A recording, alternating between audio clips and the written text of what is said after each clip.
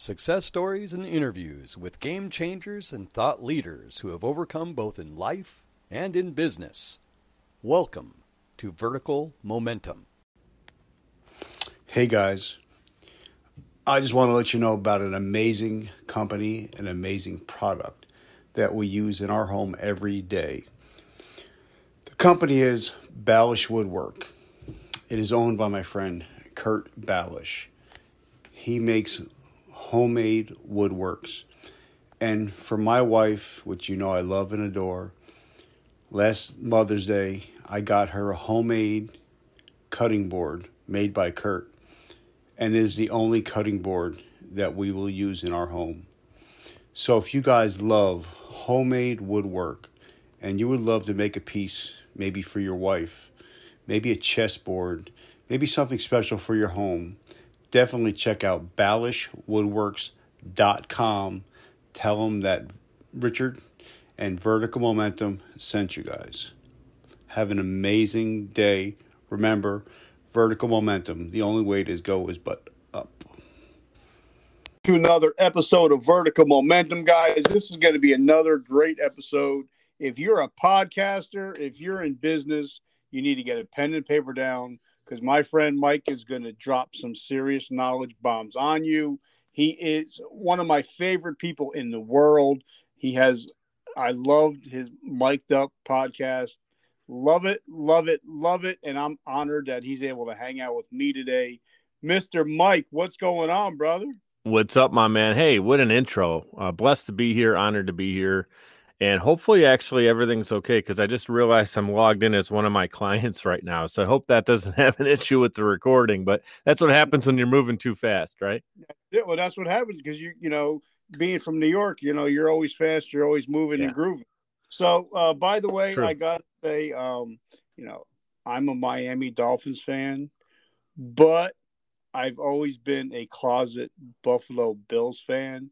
Okay. Because I love, some of the old Bills, Darryl Talley. You guys had some of the best special teams players in the world.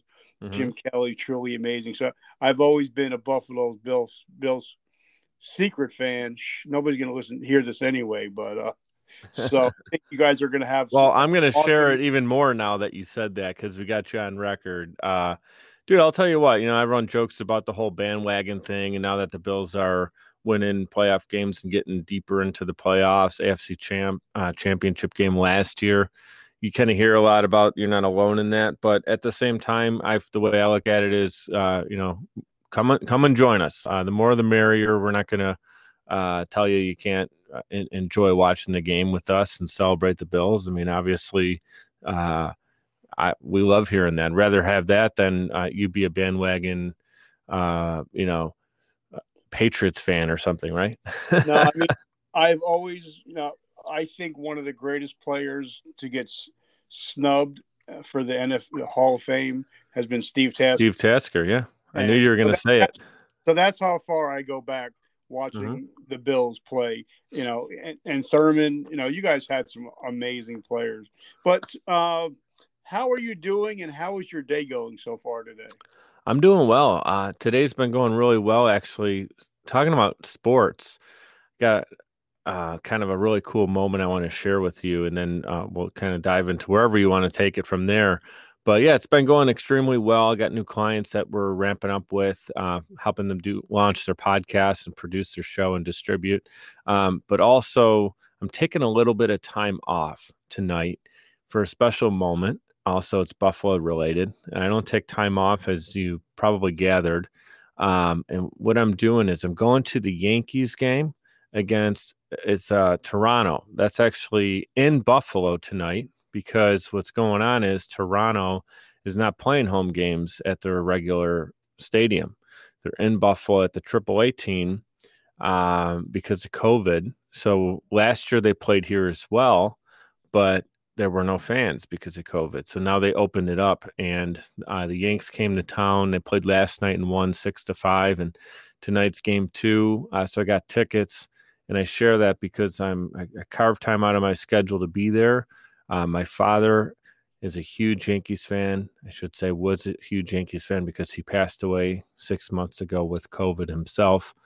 And I would have been taking him to this game for Father's Day. I'm flying solo kind of intentionally because I feel I'm still taking him with me, even though he's not physically with me. And it's going to be a really special moment. And I was reflecting on it last night, man. And I just want to say, anyone who's lost a parent or close relative, a lot of people are like, man, you're handling it really well. It's because I totally have been putting up this barrier. And last night when I was thinking about going to this game tonight, my brother sent me a picture of myself, my mom, and my dad at a Bison's game. That's a AAA team in the same field I'm going to be sitting at tonight, back in like 1994 when I was a kid. And it just hit me. I finally realized, it's not that I don't realize he's gone, but I kind of let the window open, and I got really emotional. Well, it's a good thing that we're able to show emotion. Mm-hmm. My father-in-law just passed, was it May 1st. So this is the first, Father's Day for my wife. And so I totally get where you're coming from, and I think that's where we have the chance to honor their legacy and, their memories. And by the way, I'm a Yankees fan, Okay. lifelong, even the bad years, we've had a lot of bad years before everybody, like you said, hopped on the bandwagon with Jeter and all them. They forget the crappy years, with Willie Randolph a couple years before that. Yeah. Don Mattingly with Mattingly, they were in a championship team. Yeah. So, yeah. So I get it. So now talk to me now, did you grow up in Buffalo, and what kind of little kid, because I know you have that nice Jewish name. I say that because my wife's Sicilian, so it's funny when I talk to other people that have last names with a lot of vowels in it, So what was it like growing up? What kind of little kid were you? Yeah, appreciate you asking. So, of course, he's joking. Obviously, my last name being DiCioccio has a lot of vowels in it. It's Italian, and so we're a little bit north from your wife's family. Grew up in Buffalo, currently live here. I have a 6-year-old daughter who's in the Northeast. She's in Buffalo currently, and her mom's going to be moving to Philly. So we're still within, it's kind of crazy, but like a 6.5 hour driving. So I don't see myself moving out of the area because I want to spend as much time with my daughter as possible. I'll kind of get to that part of the story that's a little bit more recent. But to answer your question, I grew up in Buffalo. It's kind of funny because you were talking about the Bills. I was born in 86. So I'm 4 years old when they're in that Super Bowl 25 moment with Norwood. And then they went 4 years in a row, as you know. And when I was a kid, and we did huge Super Bowl parties, the family and all kinds of crazy stuff. My brother made a Lombardi out of tinfoil. We had a lot of fun. I'm the youngest of 3, so he was a little bit older than me, and we had like big cakes and all kinds of stuff. So I thought the Bills went to the Super Bowl every year. I didn't know because 4 years in a row as a kid, and that's like my developmental years. So that 5th year when they didn't go, I was like, what the hell? How come the Bills aren't in the Super Bowl this year? I just got a little bit spoiled that the team was that good, right? Because that's all I knew. I think like a lot of New England fans kind of got that way recently. And now they are like, wait a minute, we're back to being mortals again, Yeah, like a 4 or 5 year old kid when Brady won the first Super Bowl and then got to grow up and just see that team was in it every year, and then like 1 year they're not. He's gonna be confused. What's going on? Yeah. So I'll just say this too. As a sports fan, I want to share a little bit of things other than being a sports fan that kind of make me who I am today. But what was kind of cool, and I was just great timing, is I got to experience those great Bills teams. And then when the Bills started to drop off, the Yankees got hot. And I mean, my dad was a fan since the 50s. So he taught me about all the great teams, the 61 team and everything. So I grew up as a youngster loving the Yankees. And then once the Bills kind of dropped off and the Yankees started to get good, I mean, we watched the Yankees game even before that together, but I got a lot of my favorite memories with my dad And it's kind of interesting that we're having this conversation today. Like I said, it's really heavy on my heart with the game being tonight. But many of my favorite moments with my dad were watching Yankees games, mostly playoff games, the 96, 98, 99, and 2000 series. He popped champagne with us here at the house. It was the happiest I've ever seen him. It was, I'll share a moment. In 94, he took us to Old Yankee Stadium to see Old Timers Day. Mickey Mantle comes out of the dugout. He kind of stumbles a little bit. It was like towards the end for the Mick. And it was at that point in time, 94, I was 8 years old. It was the only time in my life I saw my dad cry at that point in time. And it was because he got to see his childhood hero. Like he had like a teary-eye moment with his boys, you know? That's And cool. it was so hot that day. It was like mid-July. We're up in behind home plate, kind of pretty high up in nosebleeds. Still a great view though. And I just remember the program like melting in my hands. That's how hot it was that day. But just a great memory. And so I grew up just having great sports moments with those early 90 Bills teams and then the late 90 Yankees teams. So it was really a great decade. Also love music. So as a youngster, I love creating content before we called it that. Meaning I was running around with a VHS or VCR, or what am I trying to say? A VHS tape camcorder. So if you can just remember those clunky shoulder cameras where you literally pop the VHS tape into it. And we would edit, my brother and I, we would edit from one VCR to the next, pressing play and record. And that was our nonlinear editing system. So I'm in media production today. So that's why it's laughable to think of how what kind of music scene were you into? Yeah. So I love the 90s, man. That was my decade. And I loved everything from early 90s grunge. I listened to, Nirvana, Soundgarden, STP, Pearl Jam, huge Chili Peppers fan. That was kind of the core of it. Some kind of goofier bands that were really good were like Cake, if you remember them. Yep. It was just such a great, what I love about that decade with music is that I just named 5 or 6 different bands. They're all great in their own unique way, but they all sounded, even though they had a similar sound, like they could be on the same bill, they had a uniqueness about them. They had quirks. They had characters. Their lead singers were all different characters, right? Especially Chris Cornell, I mean, what a person, what a voice. Yeah. What talent. Unbelievable. Yeah, but you had Cornell, you had Lane Staley.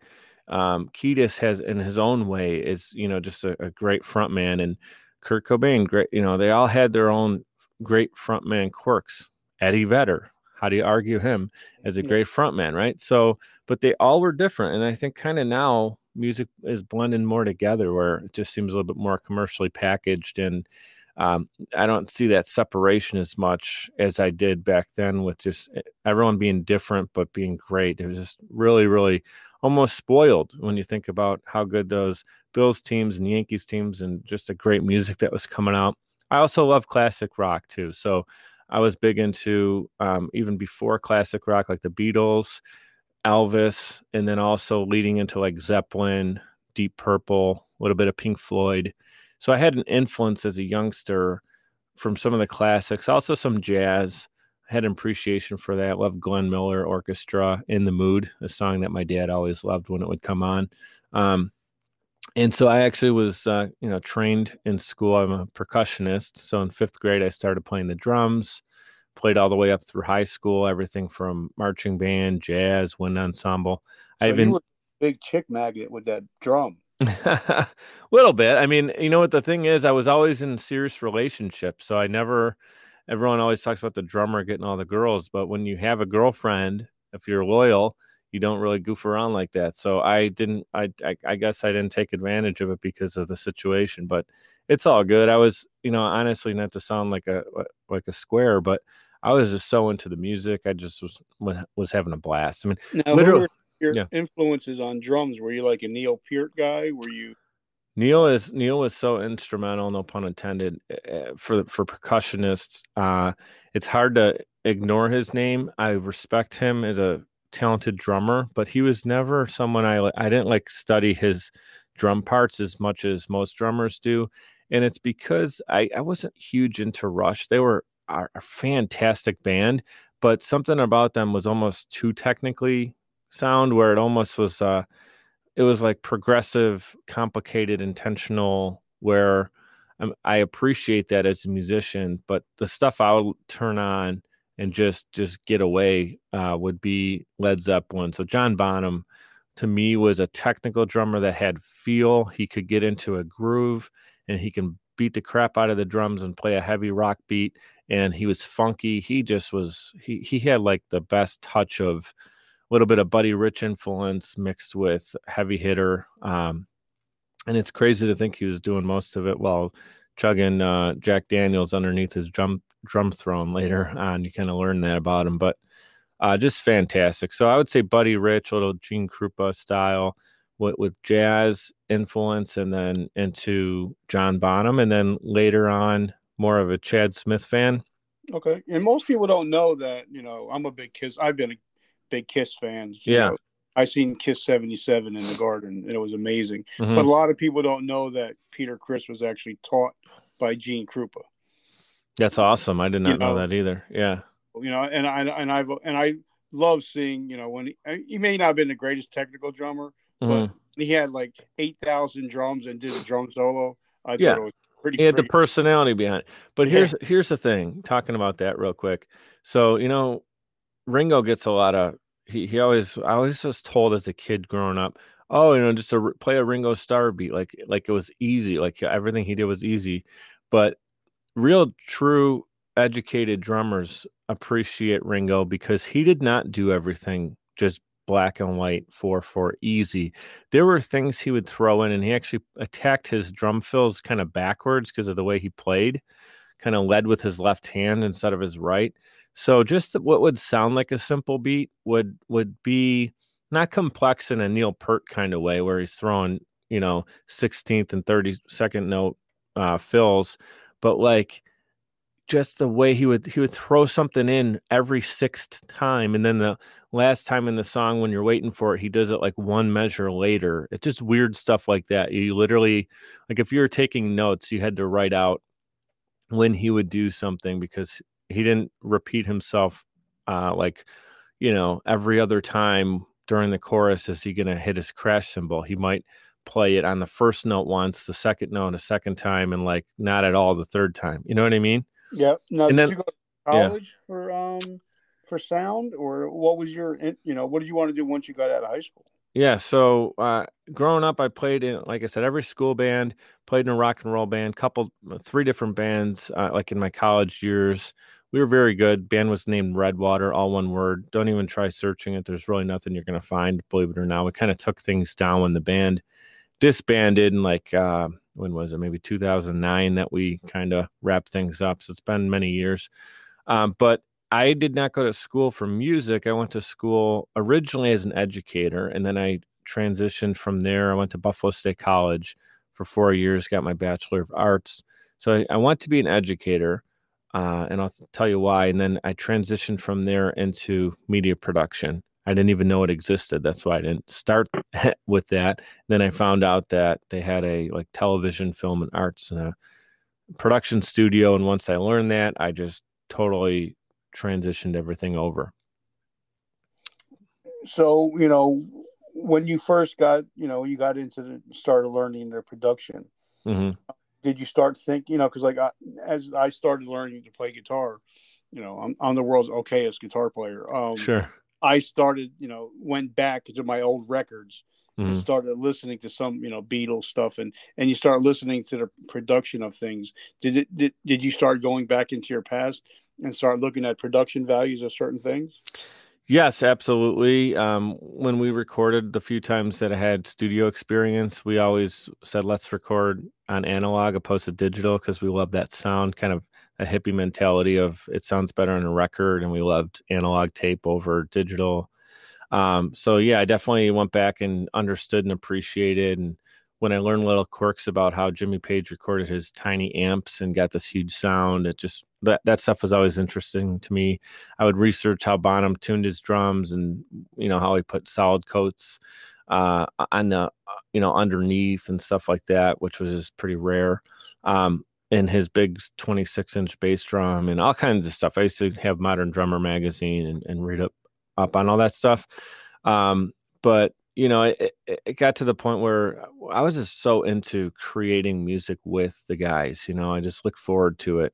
During the day, we'd be all working at our 4 different jobs, and just the best part of it was coming together, bringing our 4 unique creative, juices together and writing the music. And then the best feeling is playing it and seeing people just out there. We weren't really a dance group, it's not like you're going to go out necessarily dancing, but just people feeling it, that was the best feeling in the world. And I would play just as hard for 3 drunk guys at a bar as we did when we got to play some festivals for a few thousand people in Buffalo. We had some really fun times, but yeah, I loved it, man. It's a lot of fun for me. So what kind of jobs did you take once you graduated from college?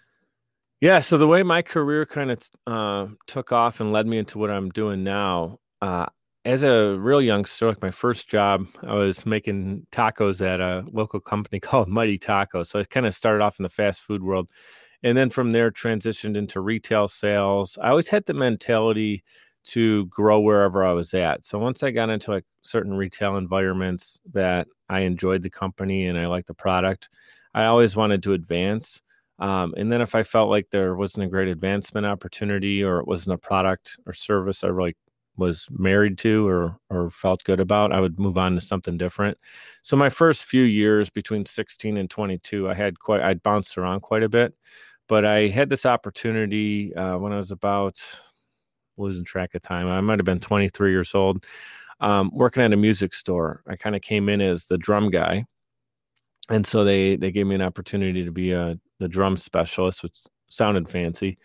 And I worked there a little over a year and had the opportunity to learn how to sell, really. And I learned how to listen more, use my 2 ears and my one mouth, right? So it was more important for me to learn how to be consultative.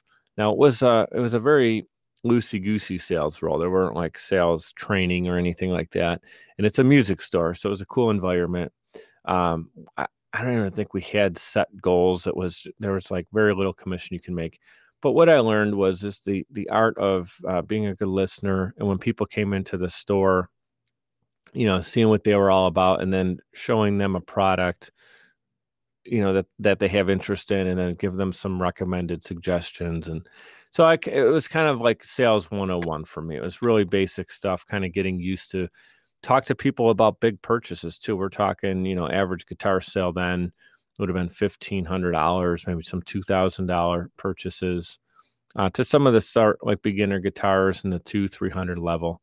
So I was selling higher ticketed items, previous to that, I was selling watches at a mall kiosk, so it wasn't really like high end stuff. So the music store kind of got me comfortable transacting thousands of dollars opposed to $20, $50, $100, So that from there, I knew I didn't want to live or work at a music store for much longer because of, it was like $7 an hour plus commission at the time. I was saving up for an engagement ring. So my last year in college, I got serious with my girlfriend, and we were planning on getting married. And so that summer we got engaged. What I did was where the thing really takes a big change, career path change. So I went from that music store to working at a company called Sleep Number. Maybe you've heard of the Sleep Number beds. Huge. Oh yeah, commercials everywhere. Yeah, commercials are everywhere. What's funny is they finally partnered with the NFL, and when I worked for the company, I always said this would be a great product partner for the NFL. I mean, these guys are taking a beating, and what other product would be great? That a bed that adjusts to your level of comfort based on, how you feel after a game or during a workout or whatever. And then they're like, that's never going to happen. And then later I left the company and they ended up doing the partnership. But while I was there, I sold for 2 years, and that's when the light bulb went off for me. That's when I had a really large goal handed to me. I was 24, 25 years old, and I ended up crushing the goal, 147% to my annual goal my first year with the company, which I won President's Circle, meaning you're like a top 5%er out of over 900 reps for the company at that time. Got to meet the C-level people on the team and crack a beer with the CEO. It was a ton of fun. They sent me out to Park City, Utah, which had this beautiful resort where the Olympics were. resort. I love that resort up that. It's beautiful up that way. I forget where we were, but it was beautiful. It was like a cabin style resort Yep. up in the mountains in Park City, where it wasn't the same year the Olympics were going on, but it's the same location that they did the Winter Olympics one year. And so a lot of the signage was still up, and it was pretty neat. We went through like this small town village feel, and like local pubs and stuff. It just had a really, really cool vibe. But the reason I share it is because that moment is when the light bulb went off that, hey, I'm really good at the sales thing. And my father, who I mentioned a few times, he was a blue collar steel plant worker, Ford stamping plant. So he was stamping out car doors. And I knew that it wasn't really what I wanted for the rest of my life. And I was grateful that he did that to provide for our family. But I certainly didn't, see that in the cards for me. Right. So I getting into the sales thing, and I started to do well, I realized I care about people. And when they came to me, I was really interested in finding a good solution for them. And that's really what a sale is. It's, they have a need, we have a solution, and then there's a transaction of value. So you see value in my product and an exchange of money. That's really, at the end of the day, black and white what a sale is. But opposed to transactional selling, where you just come in and say, I want point and I want that one. Okay, ring me up over here. It was the consultative process of, let me get to know a little bit more about you. Who's going to be laying on the bed? Is it for you and a spouse? What's the situation? And I talked to a lot of people who had injuries and athletes and all kinds of people who really needed, obviously quality sleep is so important. Diet, exercise, and sleep are it's a triad, right, to a healthy lifestyle. And so I got really good at it for a couple of years, got recruited from there into being an agent for Liberty Mutual. And I was like laughing when they recruited me.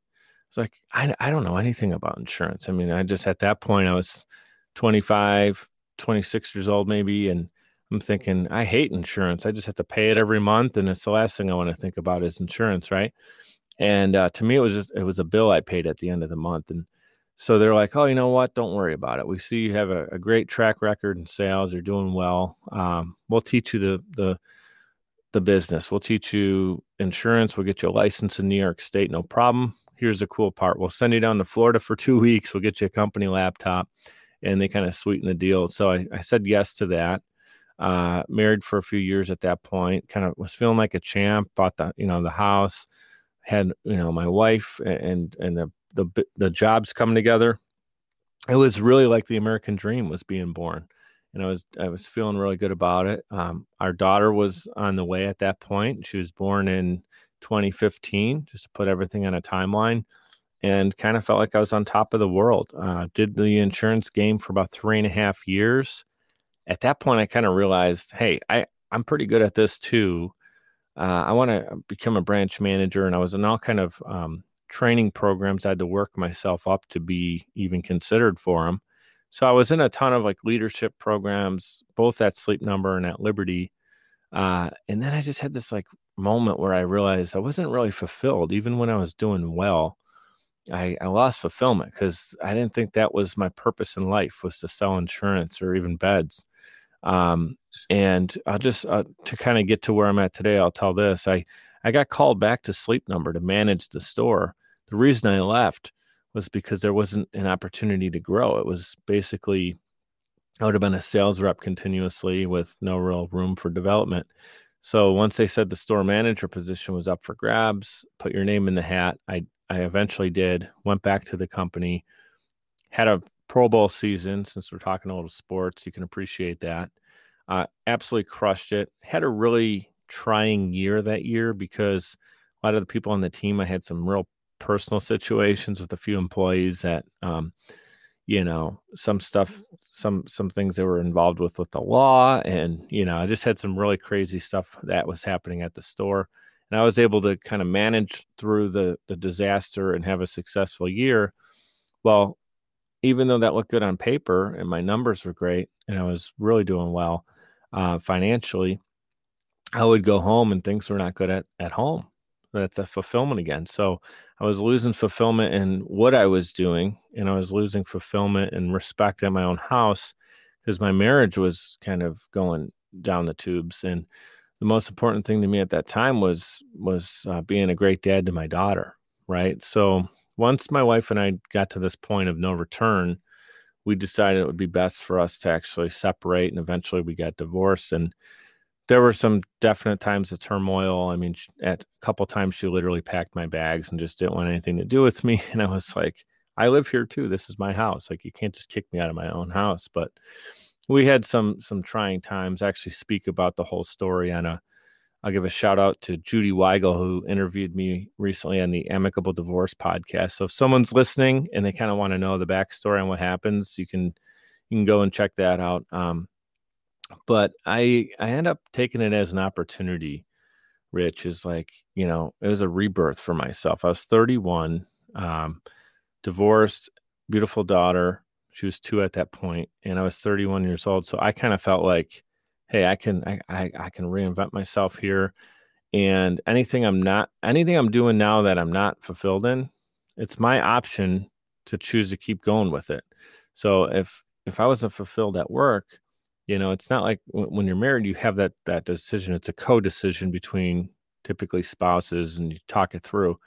Now I'm a single dude, and I was like, I'm not really digging this, even though I was doing well. So the company was so surprised when I walked away, especially being the second time. So I didn't mean for it to be a slap in the face, but I think they were just shocked that I would walk away from a great opportunity. But it was because I wanted to launch my own company, something I felt fulfilled doing, and tied to my skills of growing up as a creator and someone who loved to make content, like I said, video, and even mess around with audio as a youngster. And so I created this idea of Social Chameleon. And at the time, 2017, it was more of a media and marketing company. It was kind of broad scale of what we would be doing. And that was a mistake I later realized, and I'll share how I realized that and how it's helped me actually in changing that mentality. But I was offering everything from web design, helping people get on the first page of Google, your videos, your testimonials, social media, running the accounts, doing the ads, almost too much, right? Way too much. But yeah, that's what I did initially, and I'm still doing that now 4 years later. And actually, this has been the best 6 months.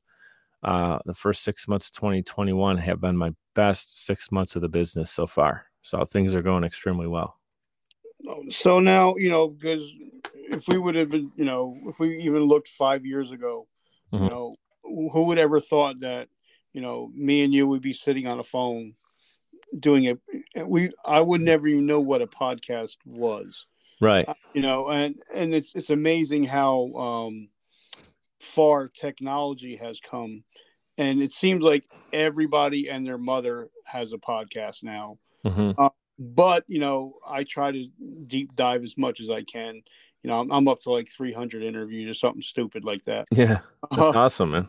But, they say that the average podcast doesn't last past 8 episodes. Yeah, it's like 8 to 15 range. And I think that's when it starts to get like, oh, I got to manage all this and continue to create, and becomes a lot of work. And if you're not sold on it more so than like, if it's not monetizing right away, or it's not providing you that same excitement level as it did 8 episodes ago, then it's easy to, I don't want to even say quit, but put it on the back burner, which essentially is quitting, because people say, oh, I got business, I got my family, I got all this other stuff. So I think it gets kind of pushed aside. But one thing that you and I both did is we committed to the fact that we were going to do it no matter what. And that's every Monday I release an episode, and I get enough in the queue where when you have something devastating like losing my dad, when he passed away in December, I still was able to roll with the podcast because I had him queued up. I just needed to distribute and do the show notes and stuff. And now I have a team that does it all for myself and our clients. So it's you get so good at it, you can get the distribution part set up almost on autopilot, right? But for me, like everybody knows that when they come on my show, mm-hmm. it's like, 2 brothers or sisters just having a cup of coffee and chilling, right, and talking about whatever, mm-hmm.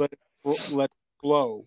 Mm-hmm. For me, it's all about, like now that you've come on my show, today is when the relationship just starts. Yeah. And I think that's the difference between, looking at the long game and looking at, the short game. Mm-hmm. Like I'm a big Gary Vee guy. We're friends. We've talked a bunch of times, Mm-hmm. and we're in the tune. Me and him have a 3-year plan for the show, but right now we're in 2.5 years. So I still got 6 more months to go. Mm-hmm. But a lot of people think, I'm going to start a podcast. I'm going to get millions of downloads, and I'm going to start monetizing. Mm-hmm. And they put out their first couple episodes, and they hear crickets. Mm-hmm. They don't realize that you got to work. It's Yeah. work. It's a job. It's like having another career. Mm-hmm. So talk to us about, how to build a successful podcast, but also how to pick your niche, or, because I realize that you can't be everything to everybody, Mm-hmm. or else nobody's going to listen.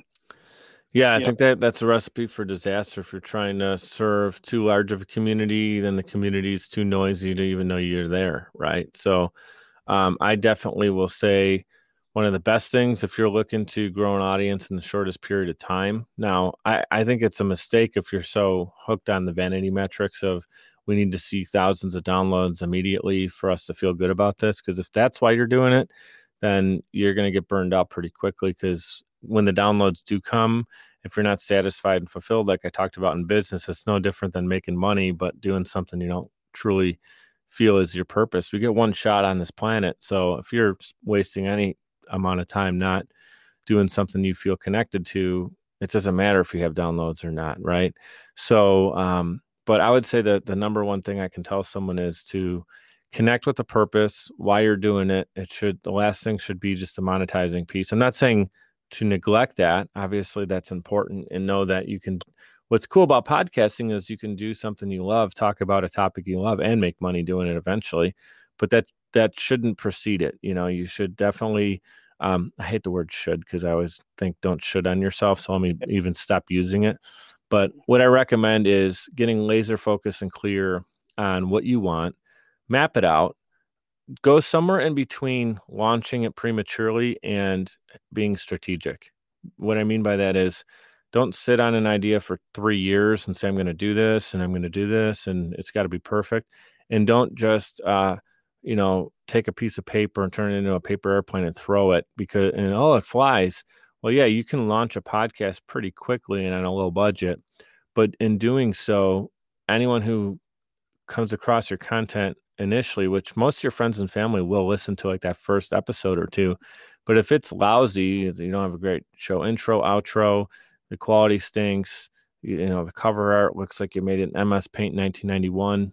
If it's just thrown together, you're going to lose people pretty quickly, and you don't typically get a second chance. So I'd say be somewhere between calculated and overthinking it, or just having that go-getter mentality like Gary Vee. I mean, he's not so worried about over polishing anything. He's kind of like, get it up and running, right? But then, do it well. And the podcasts that cut through, I feel like the fat, the noise, the 2 point whatever billion or million episodes, podcasts that exist today, most of them are stagnant, as you know, because they're the 8 episode people who drop, right? That cliff.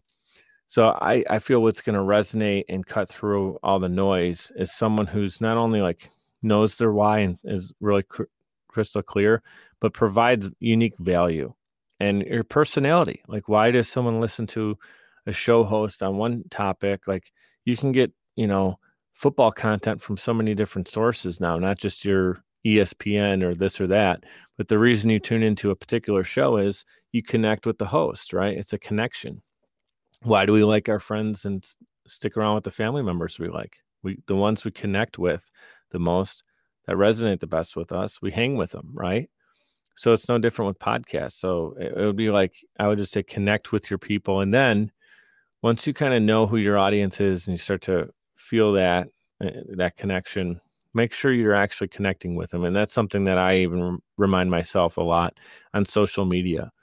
Like, interaction is huge. Engagement is the whole thing, right? Because if you just throw episodes out, expect people to find them, and you don't, like, if someone writes you a review or a comment or a message and you just ignore it, what are you doing it for? Right? Like you're supposed to be serving the audience. Yeah. Like, don't serve yourself, serve the audience first.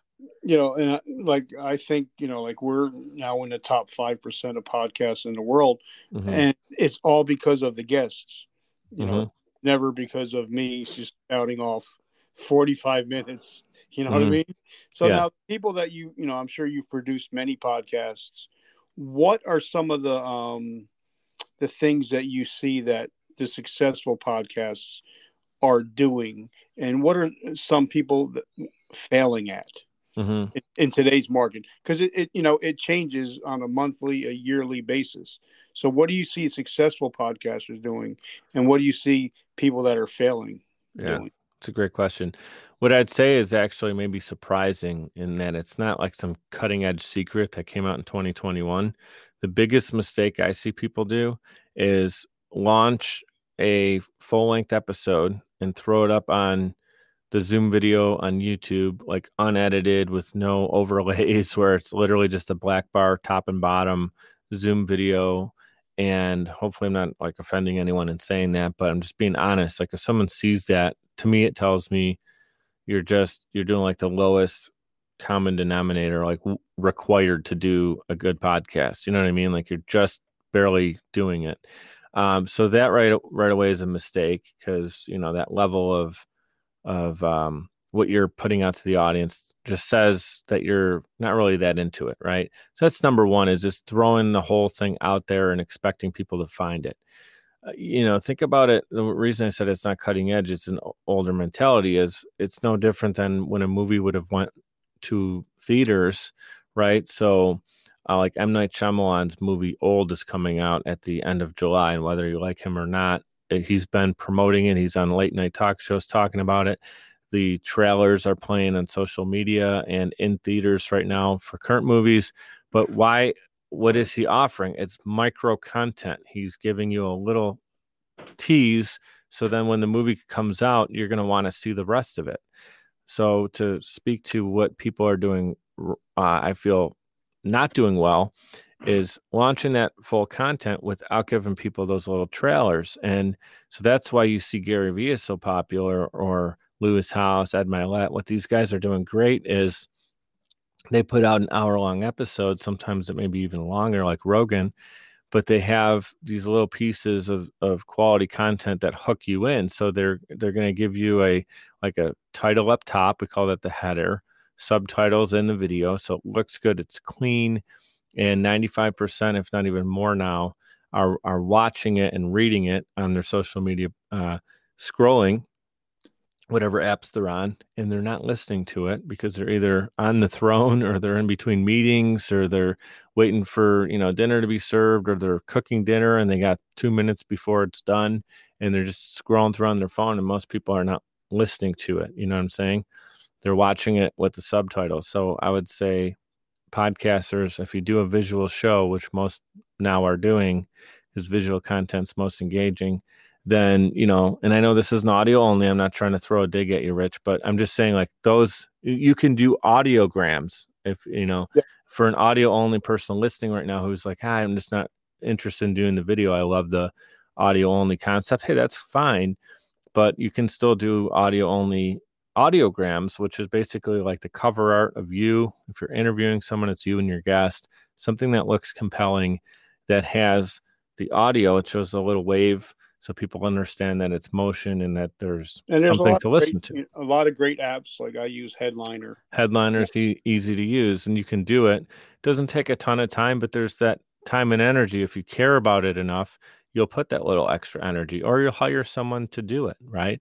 So that's what I would say separates people. Now, if you have quality content, you're doing the promos and everything else, and it's still not growing, then I would ask a little bit of internal questions about, like, how are you serving that community, or are you getting in front? Do you know and identify with your target audience? Something I'm even thinking about doing, and I was talking to a couple other podcasters this week, and just getting more analytics back, just sending out things like, whether it's your email blast or on social media, when people do like a picture, whether it's a cover art, a quote from the show, or your micro content, those videos I'm talking about, the promos with subtitles, someone likes it, maybe just check in and see like, okay, can you give us, 20 seconds of your time to fill out the survey and basically just, see where they're tuning in from. Now, I use Libsyn and that information's in there too, but they may be tuning in, on YouTube or a different app or something, or only watching your promo content and loving it. They're still a great fan of your show, but maybe they're not the kind of person that's going to listen to the whole thing, but they still love and support you. So you should know where that person too is and like what their age is and what they do as their like profession. So then who to connect with from a marketing standpoint, and I love that, like my friend Travis Johnson put out a book on podcasting. And Nonprofit Architect. He actually was on my show. Yep, and I'm on my show is on the Nonprofit Architect. Yeah. But it's amazing how a lot of podcasters, they don't want to go through the time to put their podcast on all these different platforms. Because I think there's like 100 different platforms that you can put it on. It takes time. It takes a lot of time to manually put these, your shows on different platforms. But like you said, I think if you want to be professional, you got to go where, like even Gary says, you got to go where the attention is. So, if you're not everywhere, you're nowhere. Yeah. And not only go where the attention is, but you got to get people's attention. Number one, like Grant Cardone always says, do I have your attention? Do I have your attention? Do I have your attention? Like that's the number one thing. Cause someone could even scroll, but if you're not getting their attention, then it's a wasted time too. So, and then second most important thing is after getting their attention, it's what you do with it. So if somebody gives you their attention, that's really even better than money. Someone could pay you once and fall off the face of the earth. But if someone gives you their attention, you just made an impression. It's a word we use a lot in the social media world, impressions. But if you're allowing them to make an impression, right, or have an impression of you, your show, your content, that is so valuable because that can be someone who's going to tune in many times. Can be if you sell courses or whatever it is that you're monetizing, they can then become a paid customer and they can, share it with their network and it can grow from there. And, they can be a longtime fan of the show. That's a huge value of what you do. Just like a longtime fan of the Yankees, the Bills it's so important for sports teams to have people continue to watch that team, which is why when a team starts to stink, and I know the Yankees were on the wrong side of a streak recently where they were just struggling to put runs together. And a lot of fans are saying nothing will change until we don't show up or watch it. And in many ways, that's true because at the end of the day, it's a business. And, if the product sells and the product stinks, why would that business ever want to change it? Like if the first iPod that came out sucked and, and Apple just kept shoving it down people's throats, like nobody bought the thing, they're going to change it eventually. They're going to come out with different options, the color options. They're going to make it a little bit better each time, and they're going to do it off of user interaction. That's what makes those companies so great. Tech companies care so much about UI. The interface or UE, the experience, right? So that's where it's at. And we have to think about our podcast the same way. And even if your show is like a B2B type show, you're still a personal brand. Like when I worked for Liberty Mutual, what made me a good salesperson wasn't that I walked around with a Liberty Mutual logo on my back or selling Sleep Number beds. It wasn't just because I worked for Sleep Number or only because I worked for them. It was because people came in and they enjoyed working with me and I helped them get one step closer to being an owner of the product. If I would have butchered it, then they would have walked out, maybe bought it from someone else, bought it online, who knows? But you got to remember your value is way greater than you may be giving yourself credit for. So now we're going to talk about branding because I'm a big branding guy. Just anybody that's a Yankees fan, if you say the number 2, you don't even have to have his name on the back of it. I'll be wearing. I hope you don't, because he never had it on his. I'll be wearing a 2 jersey tonight, pinstripes, and no name because the Yankees don't have names on their jerseys. But we're talking about Jeter. If every 2 or 3 years he changes number. Mm-hmm. You know what I mean? They stayed consistent. You know, Michael Jordan was number 23. You know, they stayed consistent over time. And I see a lot of businesses, they're just trying to go with the trends. So they're constantly changing, and there's no consistency within their branding. You know, kind of like I tell everybody, imagine if we're watching, 'cause, me and you were both sports nuts, and I'm sure we could just talk forever about sports. Right. But just imagine if Michael Jordan came to the podium wearing Adidas sweatsuit and Adidas sneakers. People would lose their mind because he is Air Jordan. Yeah. You know, people know him as, he's pretty much, even though Phil Knight was the owner, everybody thinks Michael Jordan is, you know, Air Jordan is Yeah. not. Can I add to that real quick? I just would love to add to that real quick. Yeah, because, that's what I want to go with. Run with. So Jordan's a perfect example, because guess what? Jordan, you think of basketball, you think of greatness, you think of the number 23, you think of the Jumpman logo, you think of his sneaker brand. But guess what? He changed his number to 45, didn't he? He went and played a different sport, didn't he? Didn't work out so well, didn't it? Yeah. So in a sense, when he changed his brand, different number, different sport, different level of success, he kind of tarnished his brand in a sense, I'd say. And I love Michael Jordan. He's one of my favorite athletes of all time. Jeter and Jordan, you just named the two guys. You must have been doing your homework on me. Always, but yeah. One thing I do my homework. Those are my guys.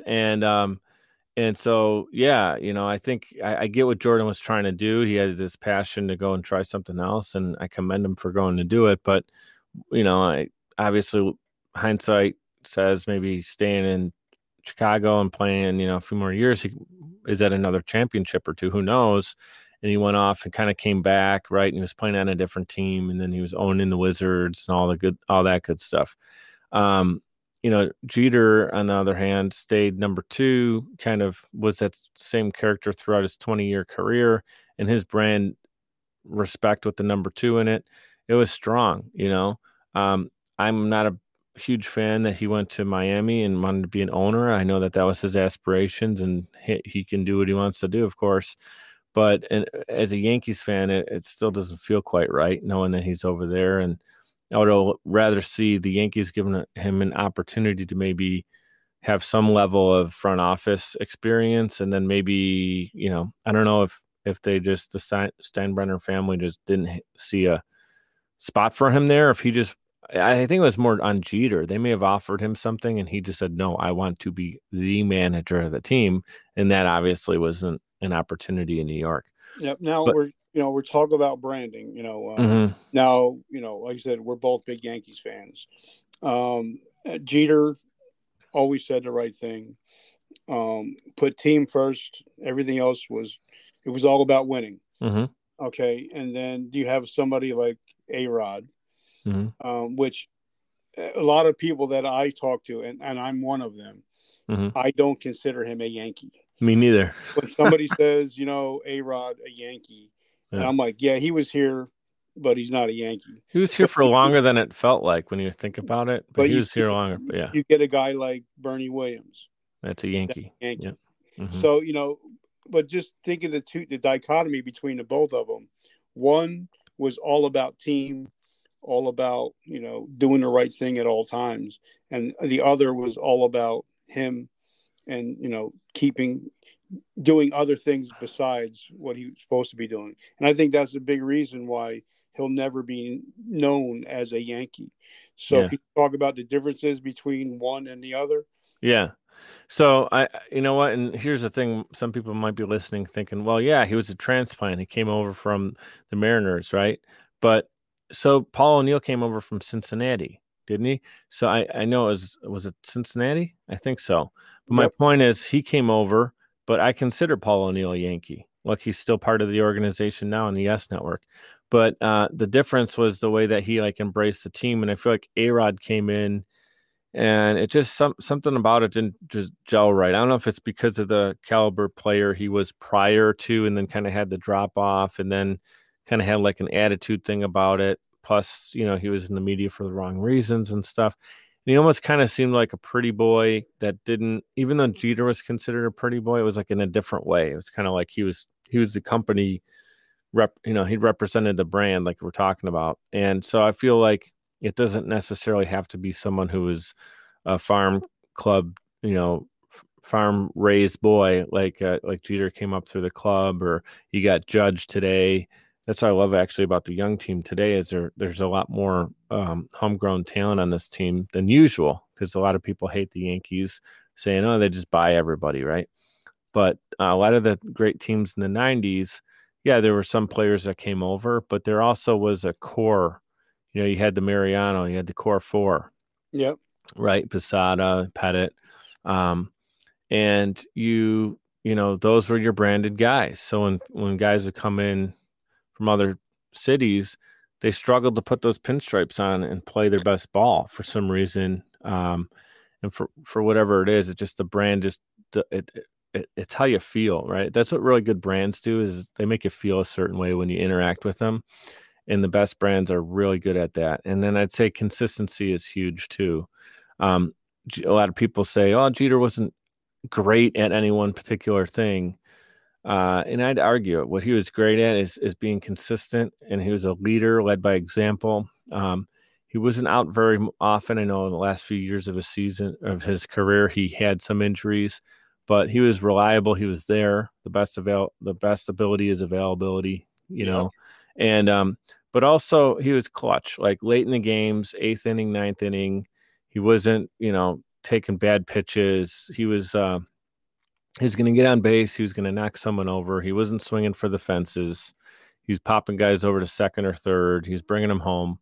He was doing all that stuff really well. And I mean, I don't know what number he ended up on the MLB hit lit, like how many hits he has. I know is he what, top 5, I want to say? Yeah, something crazy. Yeah. So, to say he didn't do anything well, I mean, number one thing a batter needs to be doing is getting hits, right? Getting guys over. So he did that. He wasn't a home run guy. He was a shortstop. And at that time, typically shortstops weren't even your home run hitters. Now I think, you can get home run hitters from any position almost, but, yeah, so I would just say he knew who he was, and he did it extremely well, and he was consistent over time. So that's why the brand was so well established. Consistency. Now, the Yankees, like, even like we're talking about sports and business at the same time, over the last couple of years when, after George passed, the Yankees have pivoted. They're no longer out there spending stupid money. Now they're being more smart and strategic about what they do, and not just outbidding for every player out there. So what do you see the future is in podcasting? Because, even Gary says, audio is going to be king in the next couple of years. Audio, Clubhouse, is going to be big in the next couple of years. So what are your thoughts on podcasting and the future? Where do you see it going? Yeah, the exciting thing is I don't see it going anywhere anytime soon. So I think audio and video podcasts, I think video is going to continue to do well. It's killing on every platform, everything from Instagram, IGTV, TikTok, YouTube videos, short form, long form. And podcasting is like still scratching the surface from a tipping point standpoint. Just like how when Netflix came out, out of 100 people, you might have 3 people that had a subscription in the first few years and kind of knew about it. Water cooler talk. And now it's like everybody knows what podcasts are. They either listen to one or some, and then it's just a matter of getting people to be regular users of the medium.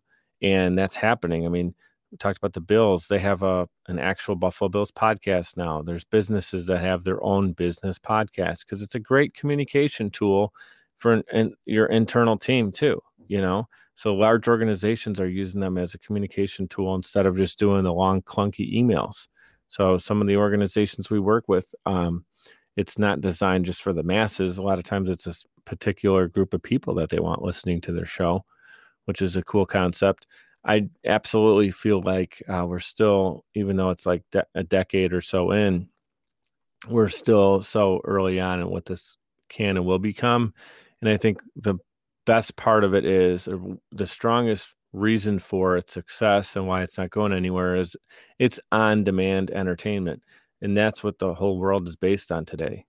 Things that are dying are radio. Like if you and I did this on whatever radio station in New York and it was picked up in Buffalo and people had to tune in at 2:00 Eastern to hear Mike DeChocho on the show, how many people are even available? Like a lot of people hope that they could have caught it, or maybe some of it was recorded and they'll try to watch like a YouTube video with a little clip from it. Right.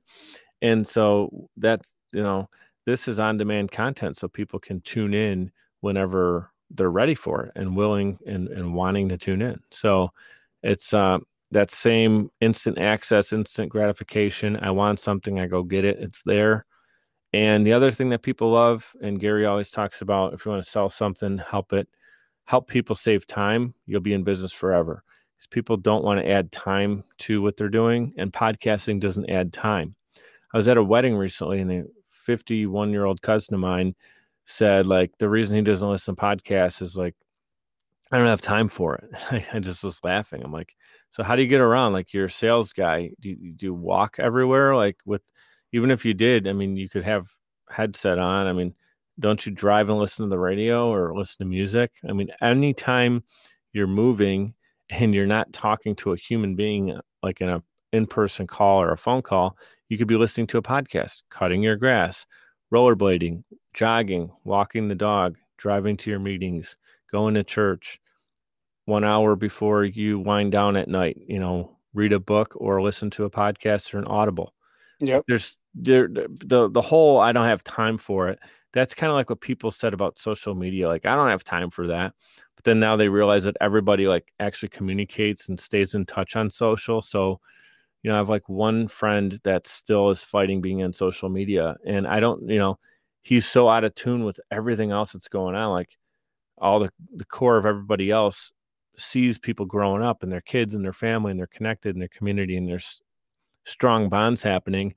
And if you're like standing out in left field, you're missing out on it all. So yeah, like most people don't realize, KFC committed 80% of their budget to social media, including TikTok. So all the people that are saying, well, TikTok is for kids. Yeah. No, I don't think KFC is spending $5 billion a year on TikTok. But what do kids do though? Like, even if, so say, it's a younger audience, which is true. That's not a lie. I mean, let's be real. It's a younger audience, but younger audience. So either they're of high school age and have a little allowance and spend money when it's time to go out for fast food. So that's obviously a targeted audience member. And then someone who's 14 years old today, aren't they going to be 25 not that long from now? And isn't that going to be the big purchasing decision, going to college, making life decisions, getting married, buying a house, buying a car? Like, if companies aren't advertising to 15-year-olds right now, that's a huge freaking mistake, because you're planting seeds. You're making impact and impressions during impressionable years. And, that's the future. So it makes sense to be advertising there. And plus, I think so many people who say, oh, I'm not on Instagram, it's for younger. That was like 5 years ago. Instagram was kind of the TikTok. Now TikTok's in that slot. I'm not even I'm on TikTok, but I don't personally do a lot of content on there. It's something that I need to take a deep breath and start, adding content to that as well.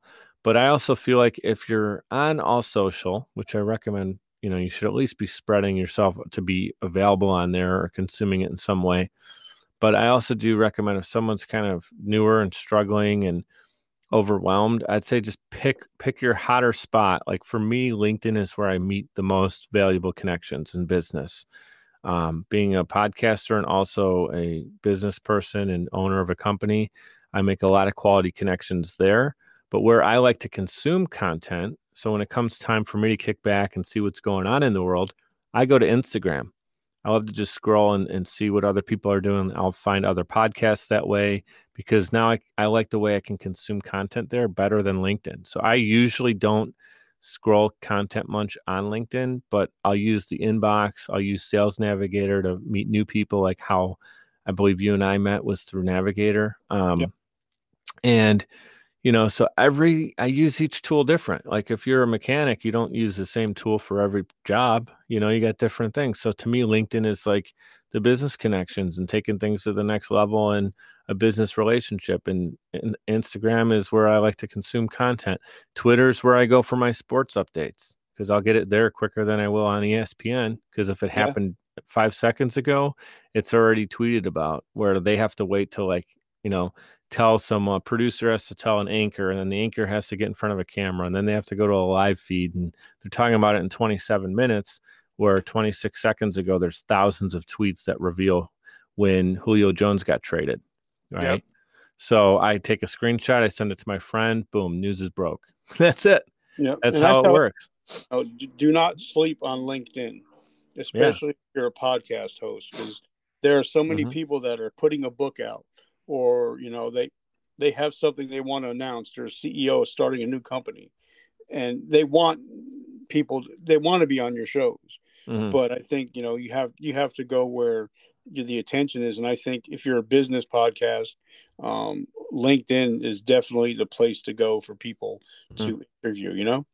And what I'll say too is something that I need to even continue to do better myself. And I just, as we're chatting, I'm now connected with you on IG, but being active is so important.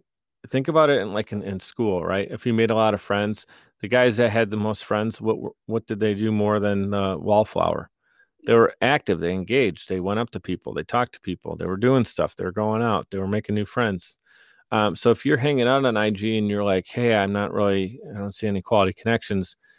Like, are you just looking at content, or are you actually like putting a meaningful comment on a video you liked? Or like, that's typically, and even I, like I said, need to be reminded of that too, because it takes work. Let's be real. You literally need to schedule, whether it's a half hour, an hour a day, to go in, consume content, and then be actively engaging. Like Gary Vee has, I think it's called the $12 rule. You can look it up on YouTube. I'm not going to go into it, but basically it's about making quality engagement on other people's posts. So then people see you, and then we'll start to engage with you. So it's a little bit of like a call and response kind of a thing. But the number one thing about branding is, the most important thing is to be real. In 2021, especially, there's no hiding. The thing, like in social media, you could act like you're all it. You could take your picture in front of that Lambo, and you could walk and strut.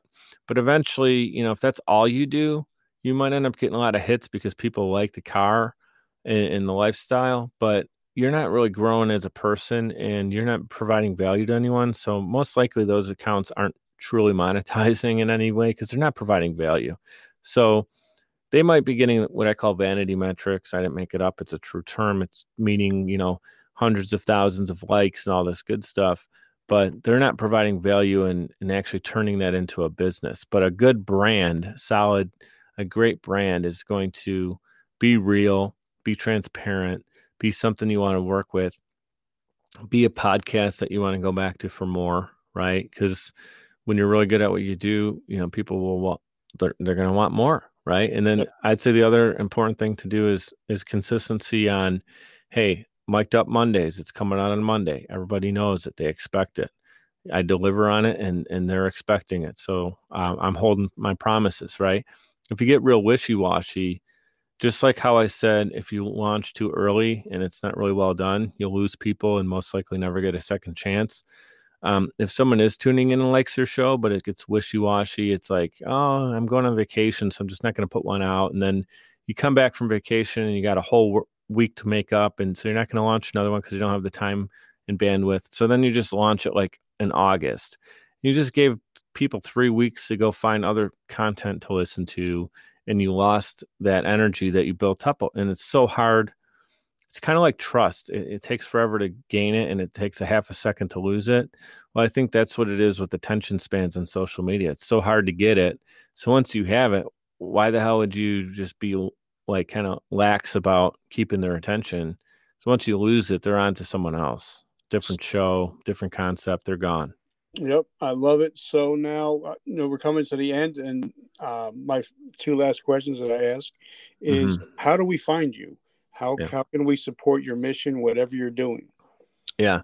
So I would love if anyone who's listening to this right now does connect with me on social. And I know the last name's a little bit tricky. It's Mike DiCioccio, is DICIOCCIO. Those are all C's like cat. So Mike DiCioccio, DICIOCCIO. And it's at Mike DiCioccio. So when you go to Instagram, you just search the name, you'll find it. You can also do the hashtag Mic'd Up Mondays. You're going to find me on IG that way. I'm also on Twitter at Mike DiCioccio. So I keep it all the same. Facebook. Facebook, I have the Mic'd Up podcast as a separate Facebook page, so people can go there to connect with me personally, but also go to the content for the podcast, and that's / Mic'd Up Podcast. And then I made it even simpler. If you just want all of it in a one-page clickable format, you go to mic'duppodcast.com, and it's MIKED uppodcast.com. That's going to give you all the links. You can check out the YouTube channel, social media, where to listen or how to tune into the show. I let people choose how they want to consume it. So I just give them like a one, like if you're going shopping, it's all right in front of you. You don't have to go hunting. Don't go hunting. It's right there for you. Cool. Now, last question I ask everybody. We still live in a crazy world, especially in New Jersey and New York. Mm-hmm. A lot of businesses closed, so we've got a lot of people driving for Uber, DoorDash. Still got grandparents homeschooling kids. So if I ask the average American to do something in 7 days, they're never going to get to it. Mm-hmm. But if I ask somebody to take an actionable step in the next 24 hours, they're more likely. So if somebody's listening to this show and wants to up-level their podcast, what is something they can do in the next 24 hours to start that process? To launch a show within 24 hours? You're just saying just to get in the mindset of starting? Or to improve a show that's already out there. Because a lot of guys, like you said, they're not getting the traction, but maybe, like you said, because they're not using the audiograms, or they're not going a little bit extra mile to build a relationship. Yeah. So what I'm going to do a shameless plug for my company. I mean, I mentioned the show, but I want to mention socialchameleon.us and Chameleon CHAMELEON. So we have a do-it-yourself course on there where if someone wants to get started and they want to learn a little more in depth, we talked about it in conversation right here, but if you want a little bit more one-on-one training, I do offer that. But aside from the shameless plug of me helping you out directly, be a student of the game. I think the best athletes, the best actors, actresses, celebrities, business people, leaders in the world, politicians, anyone who's doing well, they're at the top of their game. They're a student of the game, and they're always willing to learn something new.